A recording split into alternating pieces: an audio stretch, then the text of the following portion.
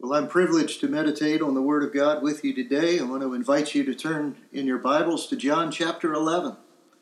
We're going to be in the first 27 verses of John chapter 11. Today and next Sunday, we're going to revisit a familiar passage in John's Gospel, this amazing story where Jesus raises Lazarus from the dead. We're getting ready for Easter. It's only 2 weeks away. I can't believe that. It seems like yesterday it was Christmas, and here we are preparing for Easter. But this passage we're going to be in today is a perfect one for us to prepare for the cross and the empty tomb. You might remember Pastor Kavakis' excellent series on the Gospel of John a year or so ago called Light in the Darkness. He showed us how the Gospel of John is to the goal of it is to prove to the Jews that Jesus is the Messiah. At the beginning of his gospel, John asserts this in John chapter 1, "In him was life," that is, in Christ was life, "and the life was the light of men. The light shines in the darkness, and the darkness has not overcome it." And then at the end of his gospel, John makes it clear there's a point to all these amazing things that he's written about Jesus, that all the miracles that Jesus performed prove his claims to be the Son of God. And therefore, they're signs that we should believe. In John chapter 20, verses 30 and 31, he states his purpose for writing. He says, "Now Jesus did many other signs in the presence of the disciples, which are not written in this book, but these are written so that you may believe that Jesus is the Christ, the Son of God, and that by believing you may have life in his name." So not only do the miracles of Jesus prove his own claims about himself, but in proving who he is, Christ is confronting us with a question that every single one of us has to answer. Do we believe? This question is at the heart of today's passage. But it isn't just a question about what Jesus did. It's also a question about Christ himself. But it's an easy question for us to overlook when we think of this astonishing event, Jesus raising Lazarus from the dead. We remember the miracle more than we do the question, don't we? But when we read these 44 verses carefully, we discover that the focus of our belief isn't in the miracles that Jesus does. The object of our belief is Jesus, who delivers an even greater miracle, the miracle of eternal life in the kingdom of God. It's a little bit like this, since it's spring, we have to bring up a baseball example. If the Nationals win the World Series this year, and I hope they do, I'll be happy not just because a team wins, but because the team that I put my trust in wins. So our Christian belief is more about who and not what. The what only verifies who we believe. The verb believe appears 7 times in the story of Lazarus. 5 of those are in our portion today, in the first 27 verses. And in case you're wondering, it appears 48 times in the 20 chapters that comprise the Gospel of John. And so it's obvious that our belief is important to God, because believing God is what saved people do, right? The lost don't believe him. Belief is about Jesus, not just in what he does. His miracles are important, but their purpose is to verify who Jesus is, to move us from unbelief to belief in him. Belief in Jesus is to place our trust in him. Unbelief is to reject Jesus. And that's exactly what we see in the Jewish leaders in all of the chapters leading up to this episode with Lazarus. Ever since chapter 5, the Jews have been wanting to kill Jesus, and their venom only increases with every miracle and every word that proceeds from the mouth of our Lord. And then finally in chapter 10, Jesus makes some claims that just stun the Jews in Jerusalem. They ask him if he's really the Messiah. John chapter 10, verses 25 and 26. Jesus answered them, "I told you, and you do not believe. The works that I do in my Father's name bear witness about me. But you do not believe because you are not among my sheep." Belief is about Jesus. It's about believing him. I told you, and you didn't believe me. Of course, the Jews don't dispute that the miracles happen. It's just that they disagree that they bear witness about who Jesus is. Jesus has unrolled the scrolls of Scripture to show the Jews who he is. He's verified his claims with miracles, but the Jews just don't believe Jesus. And they don't believe him either when he says in verse 30 of chapter 10, I and the Father are one. Jesus is claiming to be God, and that's blasphemy to the Jewish leaders, so they want to kill him. And so after Jesus raises Lazarus, they begin in earnest to perfect their plot to kill Jesus, and we know the rest of the story. That's why Jesus brings up believing so many times in our passage today. Jesus wants us to understand that to receive his blessings, we've got to believe in who he is.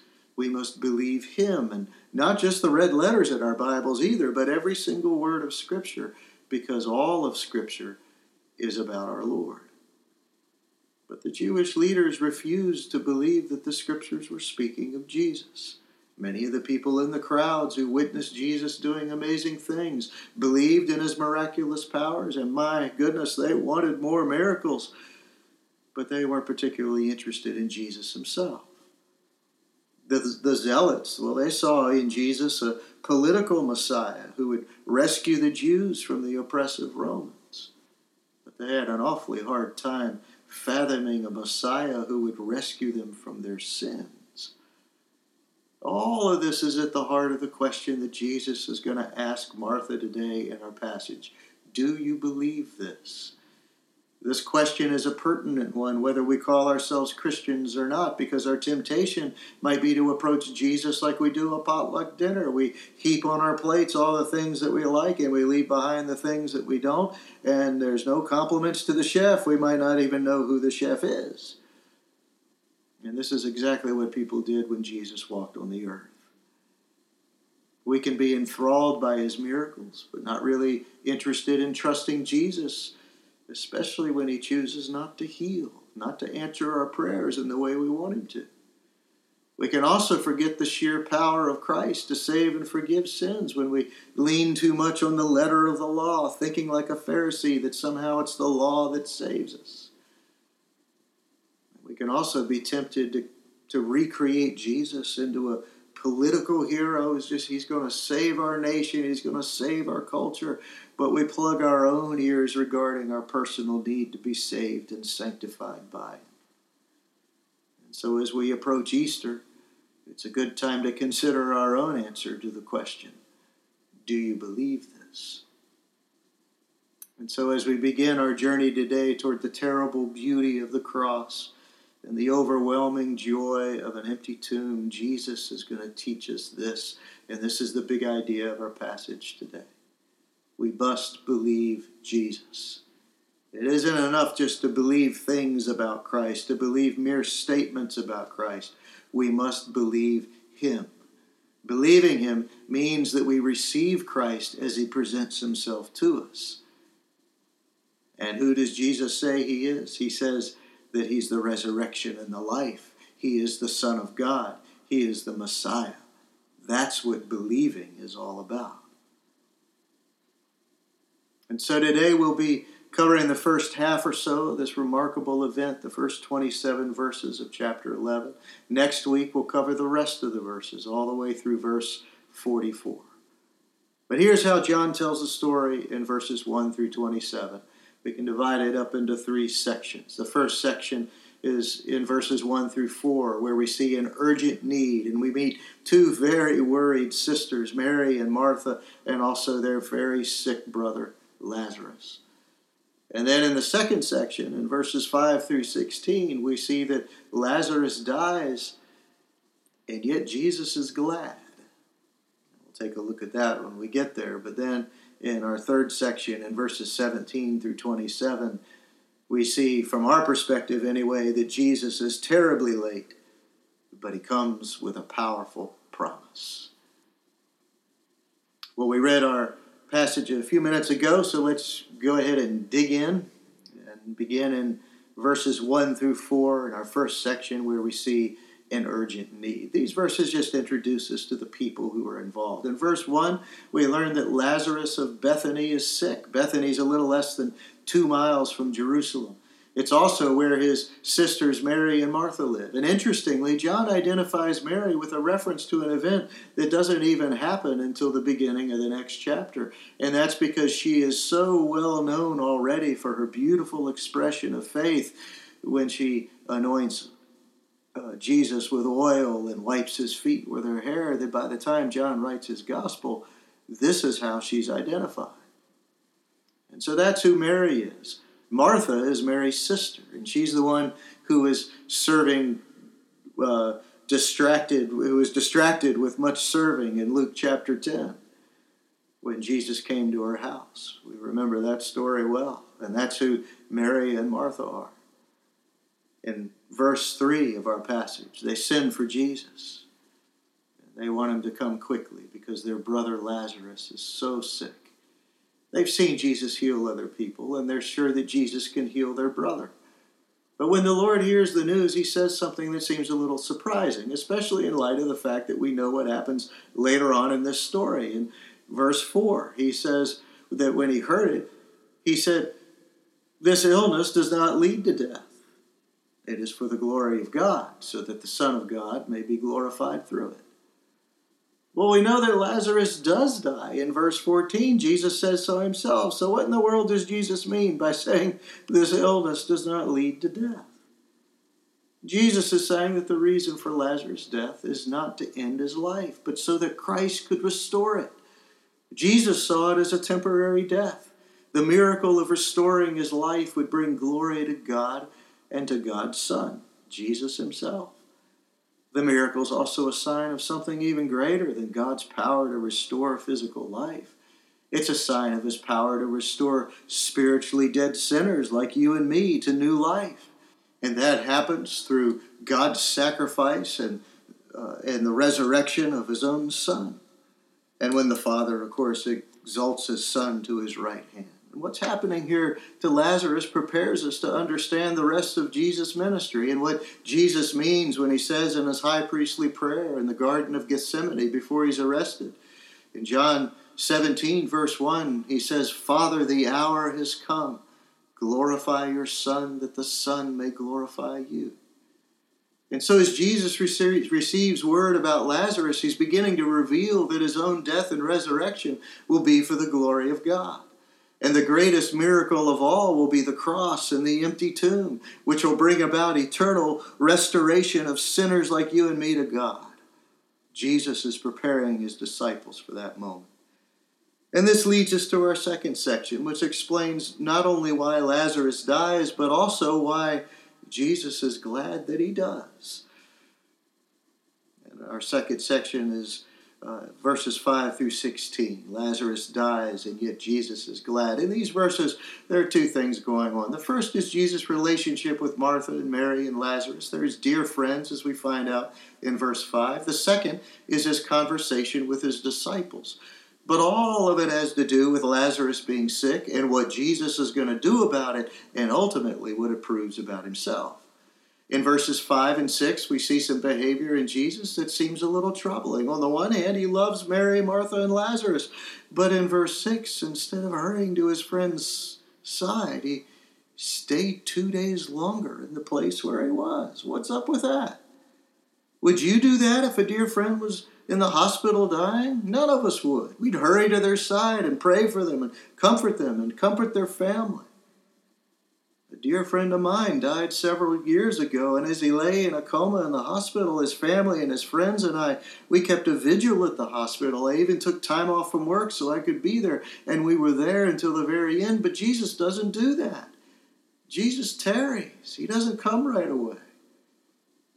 Where is he? He's on the other side of the Jordan River, about 20 miles away in the neighborhood of the red oval on your screen. He and his disciples had retreated there after the Jews had tried to stone him at the end of chapter 10. A good walker like Jesus could cover that distance in a day. So why in the world did he wait? Well, we're going to understand that a little more clearly soon, but Jesus has already told us why in verse 4. It is for the glory of God, so that the Son of God may be glorified through it. Well, there's a good sentence for us to remember.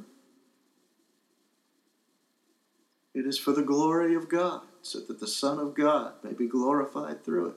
How often have we felt that God is taking too long? How often do we try to get God to hurry up? God, I know that you have the power to fix this, but why in the world aren't you? Would you hurry up, please? But Jesus says it's for the glory of God. And not only that, Jesus is waiting because he loves this family. He knows that their faith is going to be strengthened when they see him glorified. And so sometimes we've got to wait for God. And when we do, we see his glory.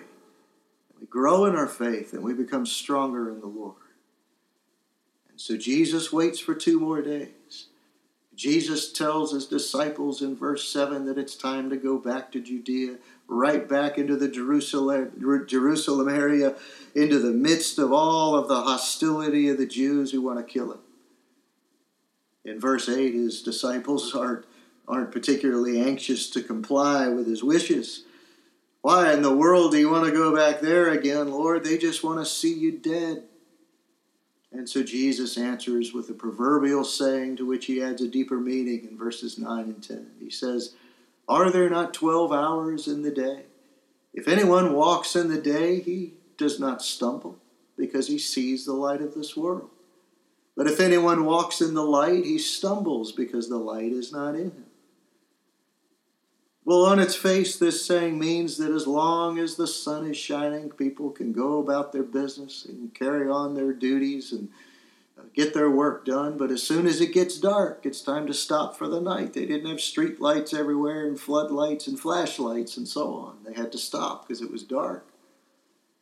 What Jesus means is that as long as the Father wills, he'll continue his ministry. God's will is the equivalent to daylight in this proverbial saying. Jesus can continue safely, and no harm is going to come to him as long as the Father wills. But according to God's will, the time is coming soon when the night will fall and when the earthly work of Christ must end. And when night falls, he must face death. Well, this tells us that Jesus knows exactly what he's doing. He knows what's going to happen to him. There'll be no surprises for Jesus. He knows that the cross is coming soon. And neither will Jesus be surprised when he arrives in Bethany to find Lazarus very, very dead. In verse 11, Jesus uses a euphemism to explain to his disciples that Lazarus is dead. He's fallen asleep. But I go to awaken him. His disciples misunderstand in verses 12 and 13. Well, if he's asleep, well, then he's going to wake back up, and then, Lord, you'll be able to minister to him, just like you've ministered to so many others. But Jesus clarifies in verses 14 and 15. Jesus told them plainly, Lazarus has died, and for your sake, I'm glad that I was not there so that you may believe. But let us go to him.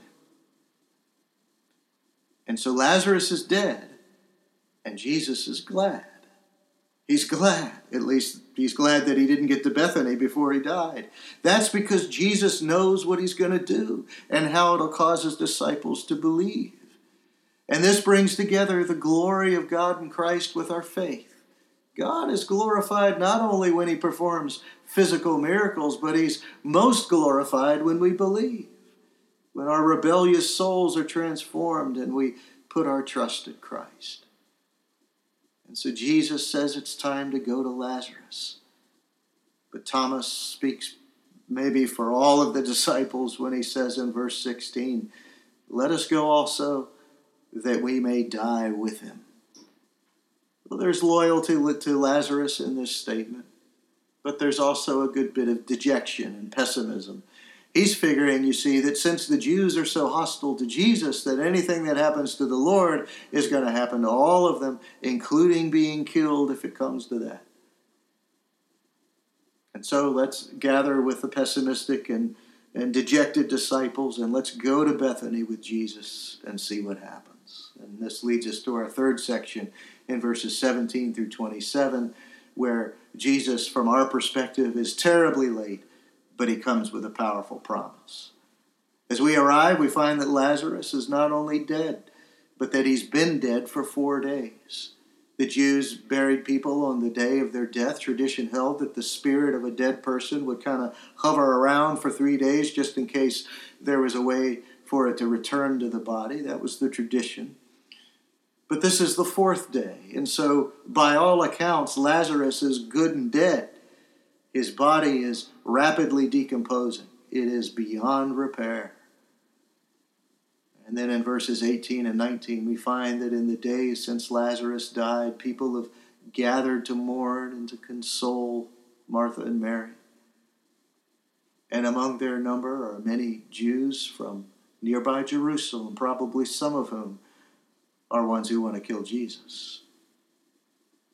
In verse 20, when she hears that the Lord is on his way, Martha, true to her character of being a doer, she goes out to meet Jesus outside of town.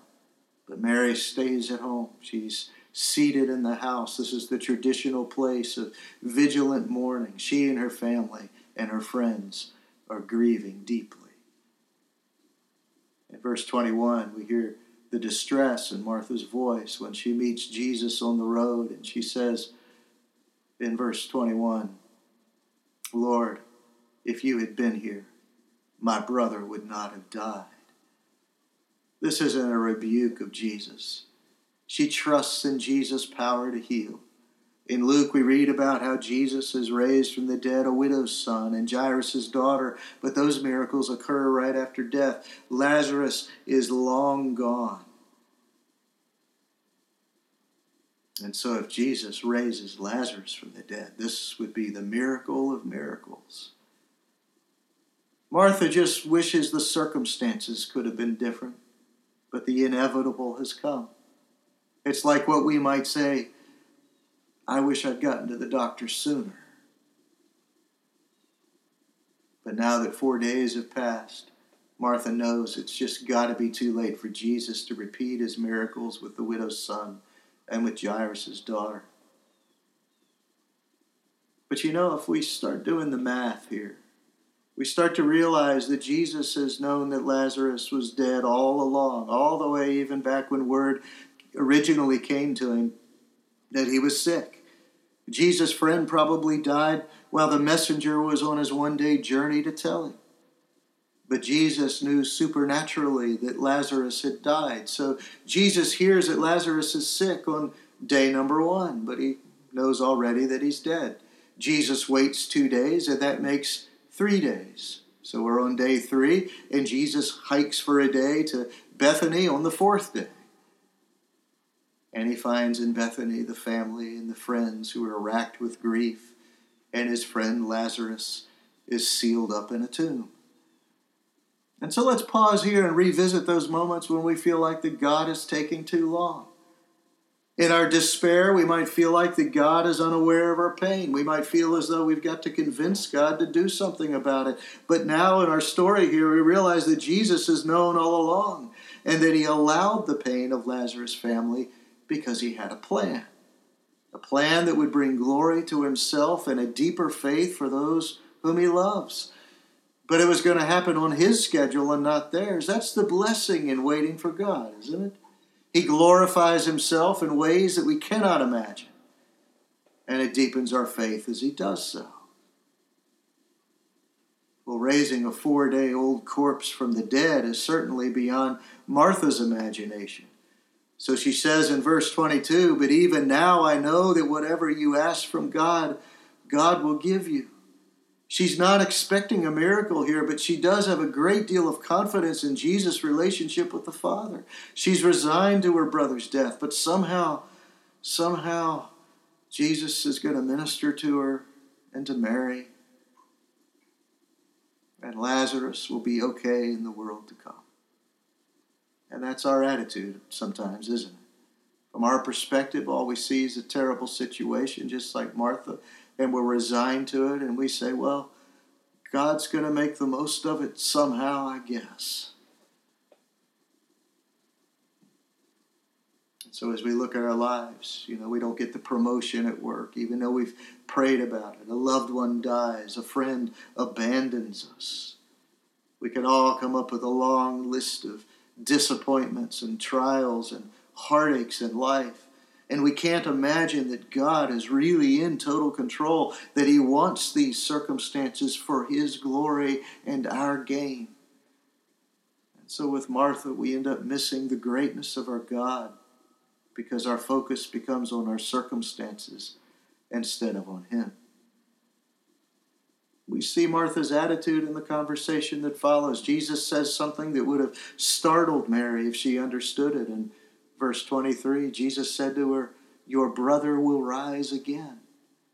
We read this with hindsight. And hindsight tells us that what Jesus is saying tells us that he is going to raise him from the dead literally. But Martha doesn't grasp this. And so she and Jesus, they're just talking right past each other.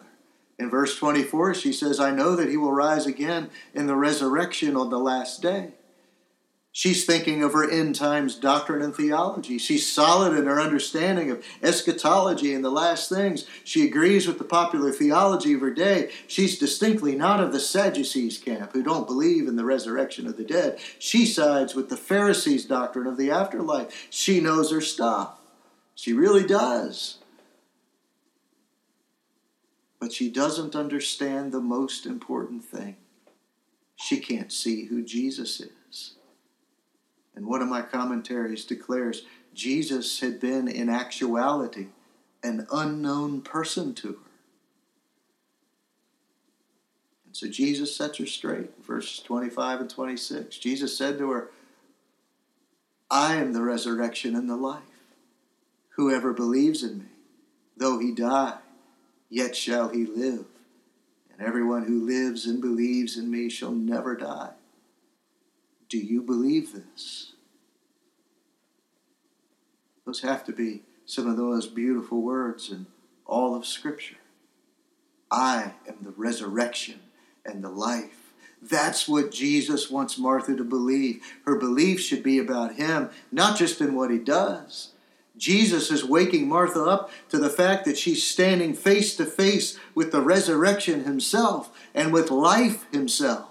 Jesus is moving Martha from an abstract, vague idea of hope to a profoundly personal one based on a deep trust of Jesus, a trust which Jesus is about to prove that he is immensely worthy of when he does the impossible to raise his very dead friend and when he rises himself on the third day.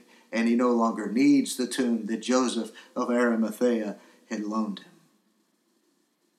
I am the resurrection and the life. This is an extraordinary declaration that Jesus is making. It's the fifth of 7 I am statements that he makes in John's gospel. In chapter 6, he says, "I am the bread of life." Chapters 8 and 9, "I am the light of the world. I am the door. I am the good shepherd." In chapter 10, "I am the resurrection and the life," right here in our passage. "I am the way, the truth, and the life." In chapter 14, "I am the true vine." Chapter 15. This is I am in its absolute sense, in the same way that God reveals who he is to Moses in Exodus 3:14. God said to Moses, "I am who I am." And he said, "Say this to the people of Israel, I am has sent me to you." Jesus is explicitly identifying himself with God. He's asserting that he is eternal and self-existent. That is, he's not created. He doesn't depend on any higher power. He is unchanging, and he is the presence of God on the earth. That's exactly what the Jews consistently hear each time Jesus says, "I am," in this sense, and it's why they want to kill him. They reject that it's true, even though the Scriptures speak of Christ, even though he proves over and over with Scripture and signs and wonders that he is I am. And here's I am standing in front of Martha. Can you imagine that? I can't. But I can imagine being like Martha, not quite comprehending what Jesus is saying to me, because it's almost too wonderful to fathom. And yet she doesn't have the cross and the empty tomb to look back upon to be able to comprehend what the resurrection and the life really mean. But Jesus is the resurrection. He will become living proof of the resurrection. Raising Lazarus from the dead is a picture of how the Father will raise his Son from the dead. And listen to what Paul says about it in Romans 6:5 and what it means for us. For if we have been united with him in a death like his, we shall certainly be united with him in a resurrection like his. That means that we'll rise from the dead just like Jesus, and our bodies will be glorified just like his was. And we're going to live in eternity with our Lord in the new heaven and the new earth. You know, they say only two things in life are certain: death and taxes. We all pay taxes, and we will all die a natural death. But Jesus leads the way. He says, render unto Caesar's what is Caesar's. But he says to death, death is swallowed up in victory. Oh, death, where is your victory? Oh, death, where is your sting? Jesus is the resurrection. He is the guarantee of our place in the kingdom of God. Yet to receive that glory, we've got to believe what Jesus says about himself, because we cannot get to God in any other way. In John 14:6, Jesus said to him, I am the way, the truth, and the life. No one comes to the Father except through me. We must believe in Jesus. We must believe Jesus' own words. We must put our trust in Jesus. He is the resurrection, and he is also the life. He is the fulfillment and certainty of life in the kingdom of God. Real life, brothers and sisters, is fellowship with God. That's what real life is. Death is no fellowship with God. Real life is fellowship with God. And so Jesus is declaring that we will no longer be dead in our sins after he has died, after this picture of what is happening to Martha's brother becomes the reality of the cross. And our life in God's kingdom begins the very moment we believe what Christ says about himself, the moment we put our trust in him. And our life with him will never, ever end. But we cannot have either resurrection into God's eternal kingdom or life now in his kingdom without believing Christ. Because if he is not God, there is no resurrection and there is no life. And so Jesus asks Martha, do you believe this? And Martha answers in verse 27, yes, Lord. I believe that you are the Christ, the Son of God, who is coming into the world. Now, some people assert that Martha's confession is a true affirmation of faith, a complete one, but others say that it falls short. It's hard to tell, but a look at the context seems to me to indicate that she doesn't yet fully grasp what the Lord is telling her. In verse 39, when she reminds Jesus that Lazarus' body stinketh, as the King James Bible puts it, it stinketh after 4 days in the tomb. That seems to legitimately imply that there's some doubt on her part about who Jesus is and about his ability to revive her brother. I tend to think that Martha couldn't have fully understood what Jesus was saying. She believes that Jesus is the Christ, but she can't yet fully comprehend what exactly that means. Realizing who Jesus is must have been kind of like waking up from a really long, deep sleep. You know how it is. You're disoriented and confused and discombobulated. You don't know where you are. It takes a while to wake up fully and to be able to see clearly and recognize the room that you're in. And you know, a lot of us have had salvation experiences like this. It takes a while for it to sink in. Well, Jesus compared Lazarus' physical death to sleep, and he said, I go to awaken him. And I believe that Lazarus isn't the only one Jesus wakes up in this story. I think this may be the moment when Christ jolts Martha awake from her spiritual sleep, or spiritual death, really. And she's not going to be fully awake until that beautiful day when Mary Magdalene and the others hurry back from Jesus' tomb with the glorious news that it's empty. But as Martha wakes up from her spiritual slumber, she'll begin to experience Jesus in a new and profound way.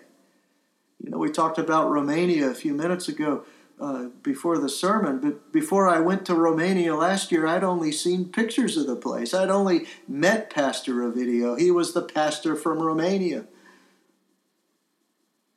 That's all really who he was. I couldn't really know him that well from his short visits.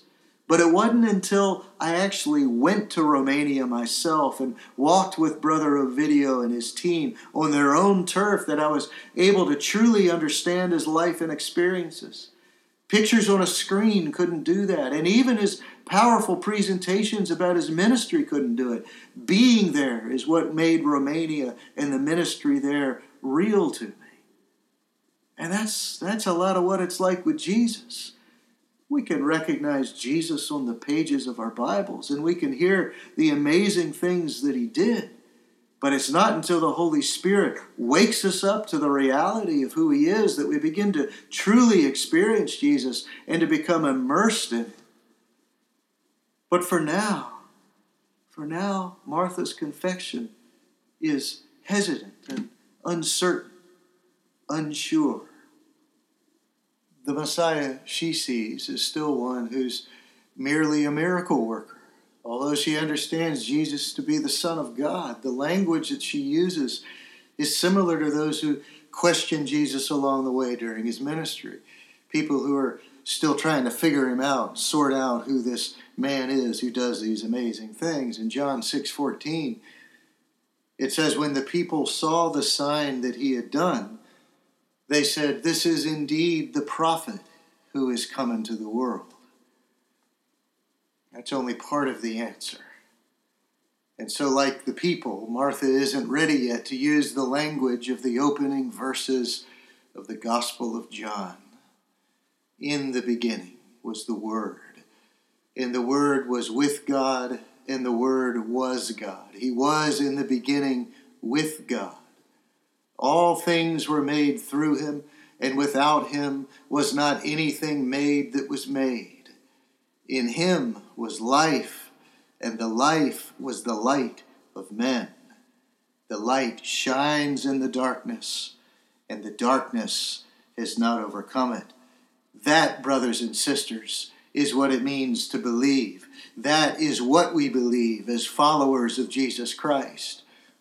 So as we remember the big idea of what Jesus is saying, this is what we can take home with us today. We must believe Jesus. It isn't enough just to believe things about Jesus. We've got to believe him.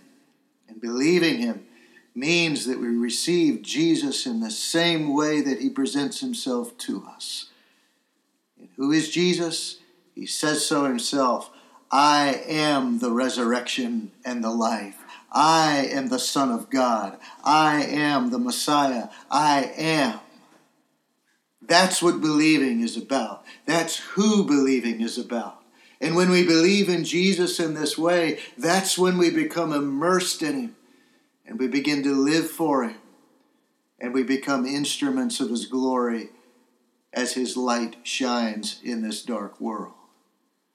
And so as we consider the question, do you believe this? We're compelled to answer whether we desire to be immersed in the work and the person of Christ. If we want his miracles but cannot take him at his word, then really what we're really saying is that Jesus is a liar, and therefore we reject the resurrection and the life that he claims to be. If we want his teaching but not his divinity, then we reject salvation and eternal hope. If we want doctrine and theology but want no part of the power of Christ, then we're as lost as a Pharisee.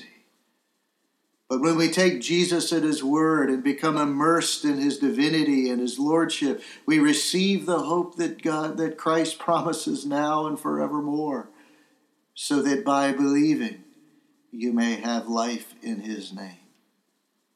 Amen and amen.